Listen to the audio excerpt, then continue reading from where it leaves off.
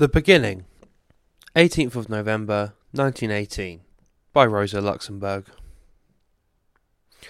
The revolution has begun.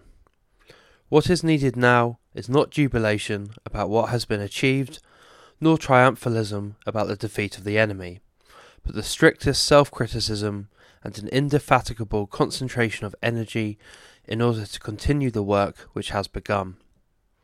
What has been achieved is small, and the enemy has not been defeated. What has been achieved? The monarchy has been swept away, and the highest powers of government have passed into the hands of workers' and soldiers' representatives. But the monarchy was never the real enemy. It was only a facade, a frontispiece of imperialism. It was not the Hohenzollerns who unleashed the World War, who set alight all four corners of the world, and who brought Germany to the brink of the abyss. Like every bourgeois government, the monarchy was only the executive agent of the ruling classes. The imperialist bourgeoisie, capitalist class rule, that is the criminal who must be called to account for the carnage. The abolition of the rule of capital and the realization of a socialist order of society, this, and nothing less than this, is the historical theme of the current revolution.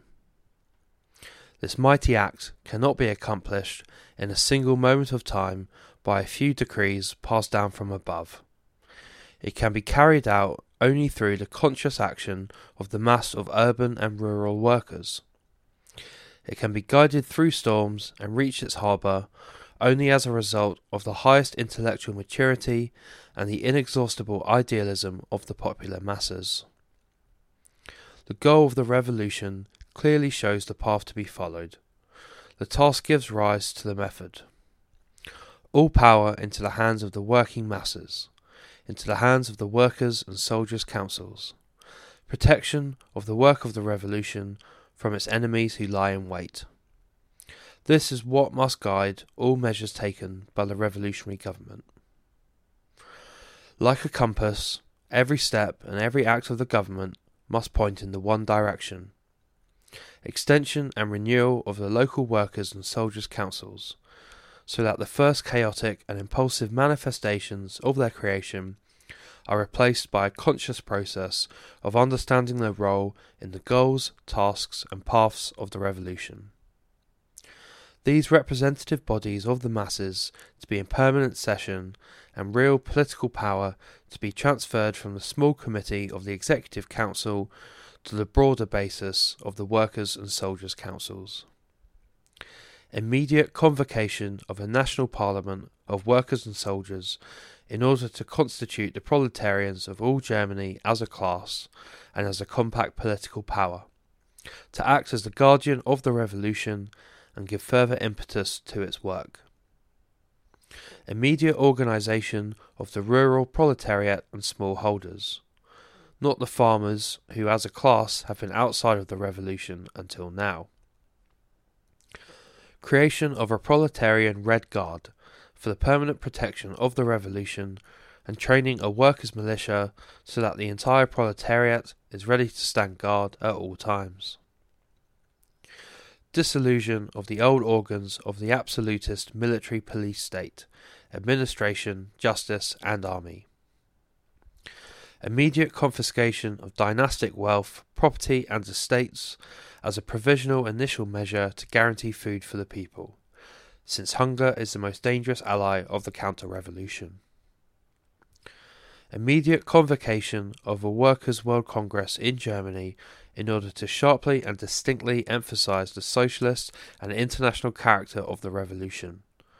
For the future of the German Revolution is anchored solely in the international, the world revolution of the proletariat. This list comprises only the first necessary steps. But what is the current revolutionary government doing? It is leaving the state intact from top to bottom as an administrative organ in the hands of yesterday's pillars of Hohenzollern absolutism and tomorrow's tools of the counter-revolution.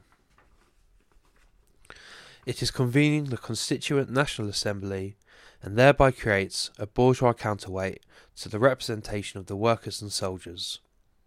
In doing so, it is shunting the revolution onto the tracks of a bourgeois revolution, and spiriting away the socialist goals of the revolution.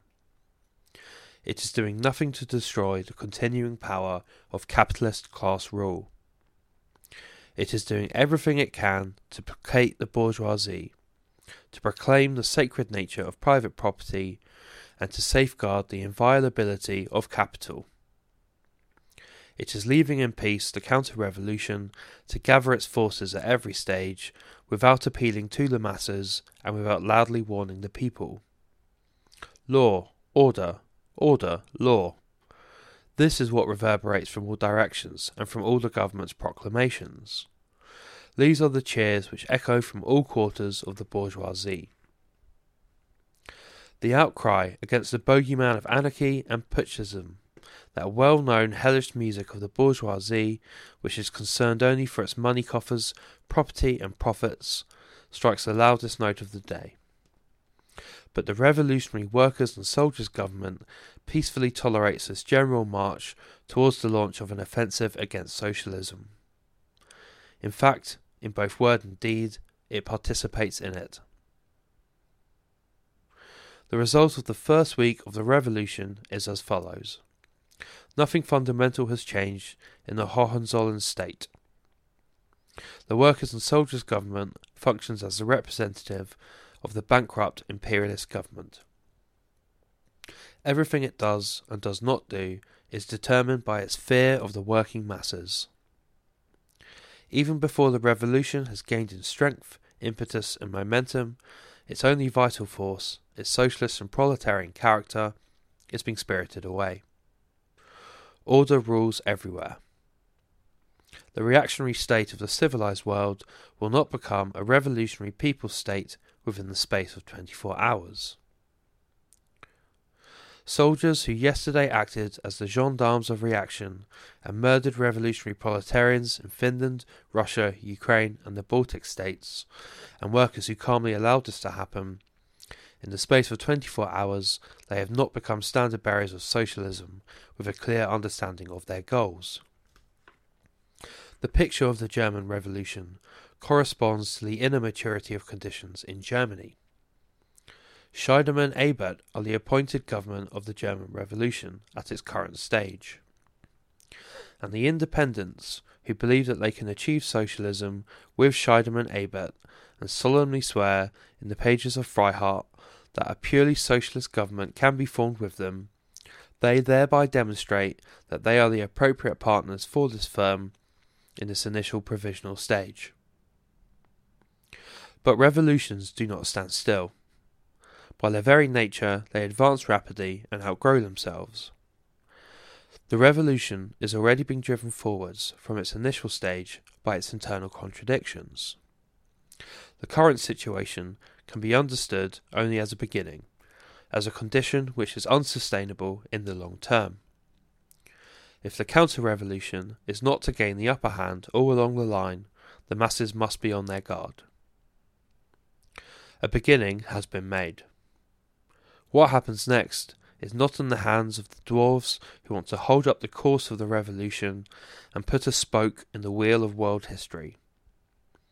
What is on the agenda of world history today is realization of the ultimate goal of socialism. The German Revolution has entered upon the path marked out for it by this guiding light. Step by step, through storm and stress, through struggle and suffering, through misery and victory, it will advance to its goal. It must. Original. Der Anfang. Die Rote Fahne, No. 3, 18th of November, 1918. Translation, Stan Crook.